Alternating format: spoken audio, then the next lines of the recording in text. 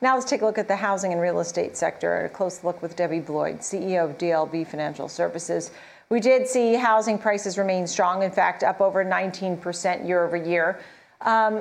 Consumer confidence, though, is dropping. I know you saw that as well. So what does it all mean to you? Thanks, Nicole, for having me. I think it's a mixed bag. If you know how to work the market and how to work your money, you're going to see that this is a great time to take cash off the table. Everybody's houses, land, enterprises have gone up and increased in value.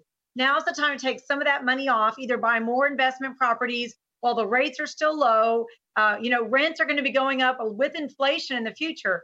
So are mortgages. So now's a great time to reorganize your cash, put it into the market, if it's real estate or stocks, and get it moving while you're entering in at a very low time. So as you say, you're saying to take some money off the table here. In the meantime, as you get the data and you see that the prices are still going up, it's hard to know when things change. I mean, people want to put money to work. The builders even are pausing and don't even put the final date of delivery anymore. So as an investor, or if you're a homeowner or an investor, what's your advice? How do you navigate this? Well, I think a lot of people, Nicole, think this is a bubble and it's going to stop all of a sudden. It's not going to stop. Things are going up. This is real money being spent. It's not like 2007. So I think we need to get rid of that mindset. Supply prices are going up. It's going to be costing more all the time to build. So if you're going to buy a new build now, because a lot of home builders, the big national home builders, they build 2 or 3 houses, up the price 10,000. Build 2 or 3 houses, up the price 10,000. So it's easier to get in now than it will be next year at this time. Interest rates are also going to be higher next year than they are now. So waiting is not the answer. Waiting is not going to help you. It's actually going to hurt you. You're going to have to pay more for the money. It may be a quarter or a half a point more. It's still more. And then your selection is going to be different, and your selection is going to be higher priced. So you're not going to get as much next year as you get this year. I think you make a good point about the home shortage, and that's one of the complaints that we've heard from the home builders. They just can't even find land on which to build, right? The desirable places to build, and so fewer inventory, right? And things still continue to go quickly. At what point do people get priced out? Because I agree with you that costs are up overall. Mortgages will be more. Higher rates will also affect folks.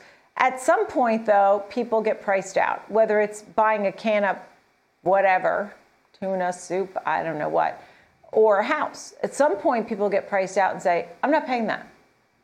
Well, I think it's going to be like we do with cars. Okay, everybody wants a car, but they don't have to have a Jaguar. They don't have to have a Range Rover. You get a different car. So maybe you can't afford the neighborhood that you wanted.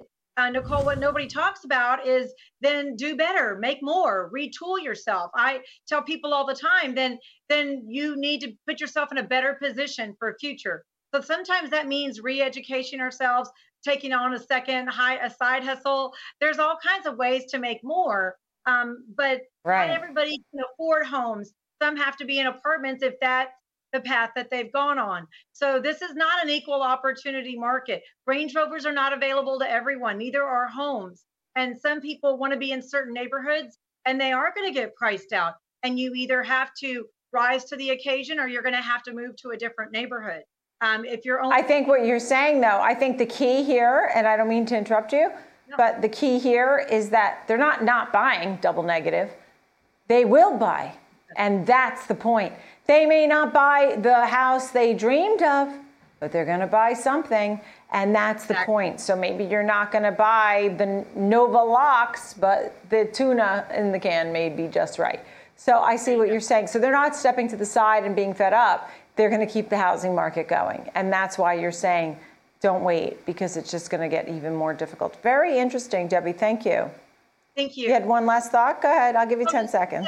If you're a renter and you think I'll just rent for another year, rents are going up too. As landlords can get more for the houses, when you rent a house or an apartment, you're going to be paying rent more. You might as well have the equity and be an owner. Yeah, I see what you're saying. Debbie Bloyd, thank you. DLB Financial Services, thank you so much. Nice to see you.